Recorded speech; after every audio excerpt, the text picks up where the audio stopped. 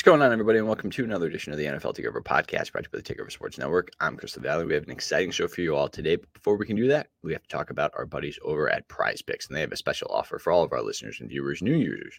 They use and deposit the code TAKEOVER will receive 100% instant deposit match of up to $100. Prize Picks is a fun and easy way to play daily fantasy. You pick 2 to 5 players in and over under their projections, and you can win up to 10 times in any entry. Prize Picks has a ton of stats to choose from, including points, rebounds, assists, 3 points made, fantasy points, and more. Prize Picks offers every sport you can think of, like the NFL, college football, NBA, MLB, soccer, MMA, and more. Prize Picks also allows mixed sports entries. For example, you can take the over on Giannis's points combined with the under on Aaron Rodgers passing yards in the same entry. Prize Picks has an award-winning, easy-to-use mobile app, which you can find both on the App Store and Google Play, and entries can be made in 60 seconds or less. It is that easy.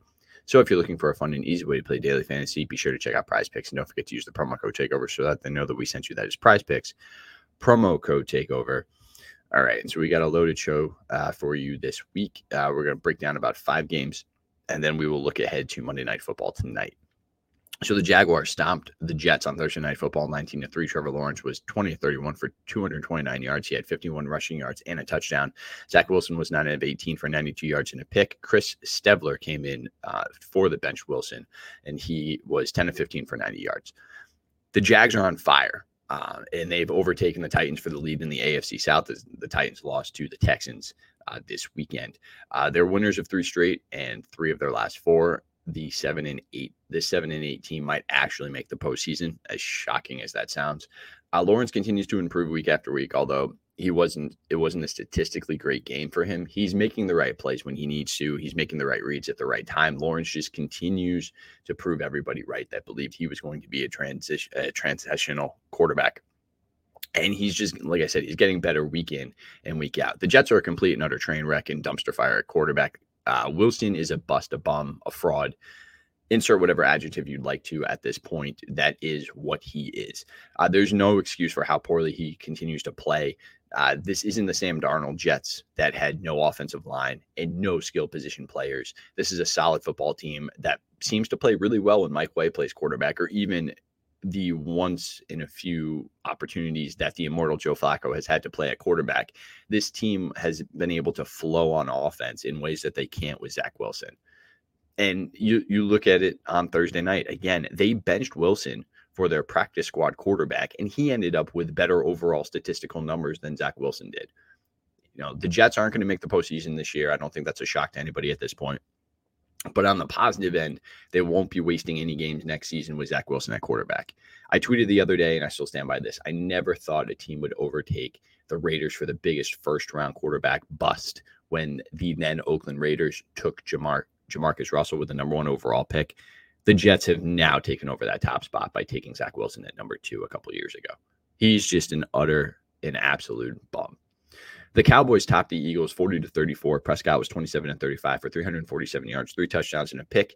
Gardner Minshew was 24-40 for 355 yards, 2 touchdowns, and 2 interceptions. The Cowboys finally showed up and won a big game, although, again, the Eagles didn't have Jalen Hurts. But look, the Cowboys still showed up. Prescott played a solid game. He only turned the ball over once. CeeDee Lamb was awesome, 120 yards off 10 catches and a touchdown. Minshew was the story of this ball game, though. Minshew played really, really well. The offense didn't skip a beat without Hurts. Really, the only difference in the play calling was that they were limited with quarterback runs because Minshew is not the runner that Hurts is. He doesn't have that type of speed, the type of elasticity. He's just not that guy. This does put into question for me, though, how great is Jalen Hurts? Is he really a superstar? Is he really an MVP caliber player, or is he a system quarterback? Is he somebody who benefits from the offense that Nick Sirianni has been able to create and build around him in Philadelphia? You look at all the skill position players that Philly has. You look at the fact that they have the best offensive line in football. All of these things come into play here with the fact that, again, you could insert Gardner Minshew, and there were points in this game where it looked like the Eagles were going to win. The Cowboys had to come back and win this ball game. The Cowboys needed to win this game for a number of reasons. But again, the fact that Minshew was able to just be inserted into this lineup and play as well as he has, to me, it does question how much of an MVP caliber player really is Jalen Hurts. The Vikings edged the Giants 27-24. Cousins was 34-48 for 299 yards and 3 touchdowns. Jones was 30-40 30 of 42 for 334 yards, 1 touchdown, 1 pick. The Vikings continue to win close games. I don't get it. I just don't. I don't get it. They drove down the field again in the fourth quarter to win on a last-second field goal. And I know it sounds insane because they're a 12-win team. They keep winning close games. I don't trust them. I still don't trust them. There is something missing with this team. I don't know what it is. I don't trust the Minnesota Vikings. They're going to go into the postseason. They're very likely going to be the 2 seed. And I think they're going to lose their first-round matchup depending on who it is. Depending on who they get. If they get this Giants team, I think the Giants could beat them again in Minnesota. There's no reason why the Giants couldn't go back into Minnesota in a couple weeks and beat them in the first round of the playoffs. There's no reason. If the Commanders get in, I think the Commanders could beat this Vikings team. I think the only team right now that I don't think has the offensive firepower to be able, and it won't matter because they won't play in the first round, are the Bucs. The Bucs are the only team right now that is just playing so poorly that I think the Vikings would be able to figure it out. But even then, I would still be kind of wondering whether or not the Vikings would actually be able to pull the game out. There's just something about this team, and it's not Kirk Cousins. For everybody, look, I jumped off the Kirk Cousins bandwagon weeks back, but it's not Kirk Cousins. Cousins is not the reason why I don't trust this team. It's just there's just something about the team as a whole. I don't know if it's Kevin O'Connell. I don't know if it's like the coaching staff. I don't know if it's the game planning. I can't figure it out, but there's just something about this organization, about this team I just don't trust. The Giants, real quick, they played a decent game. They couldn't make the stop that they needed to at the end of regulation. The Giants will very likely make the postseason, and depending on who their first-round matchup will probably be one and done. I really like this Giants team. I love Daniel Jones. I think Jones has proven that he deserves to remain the starting quarterback in New York. I mean, I've been pounding that drum for years that I think Jones has been criminally underrated. Once you actually put some weapons around him and given him an opportunity to shine, which Daboll has done as head coach, I think it shows that Jones is a very good quarterback and somebody who can win big games for the Giants moving forward. The Packers shocked everybody and beat the Miami Dolphins 26-20. Aaron Rodgers was 24-38 for 238 yards, 1 touchdown and an interception. Tua was 16-25 for 310 yards, 1 touchdown and 3 picks. The Packers aren't going away, folks. Rodgers is playing like a man who actually believes he can take this team to the postseason. They've won 3 straight and have to win out for a chance at a wild card berth. They're not guaranteed a wild card berth if they win out. A few other things have to happen. But again, if you're watching this team, I mean, if you've actually watched the Packers over the last couple of weeks, you can see Rodgers buys into this team. Whereas early on this season, he was like, this team sucks. We're crap. We're not going to do anything. And something's changed. And the fact that he's buying in and the team seems to be responding to that. Would it shock me if the Packers made the postseason? No, not at all. It's Aaron Rodgers. Aaron Rodgers is that guy. He's that dude. If anybody can pull a team like this down the stretch and make the postseason, it's Rodgers. On the other hand, the Dolphins are reeling. Oh, by the way, the final 2 games for the Vikings are for the Packers are against the Vikings next week, and then they have to play the Detroit Lions, who I don't believe will be making the postseason after their loss to Carolina this weekend. Get on the other hand here. So the Dolphins are reeling. They've lost 4 straight. Tua continues to fall apart in big moments. He threw 3 interceptions in the fourth quarter, costing his team a victory. And I'm going to do a much deeper dive into Tua on the midweek show this week. But suffice it to say, he's not the MVP caliber player that too many tried to elevate him to be early this season. The Dolphins are in real danger of missing the playoffs. They have 2 tough divisional matchups to close out the season against the Patriots and against the Jets. And the Patriots game is going to be very interesting because the Patriots are pissed after the game that they blew against Cincinnati. They had opportunity after opportunity. Look, Cincinnati was up big in that game. I think they were up like 22-0, and the Patriots stormed back to make it 22-18. But they had opportunities in that game to win, and they blew it. So I think the Patriots are going to come into that game in a bad mood. Belichick, I think, is going to be putting it on Tua next weekend. So I don't think I'm just saying right now, I don't trust the Dolphins. I don't think they're going to make the postseason. I think they may even lose out. But again, I'm going to do a much deeper dive into Tua later on in the week.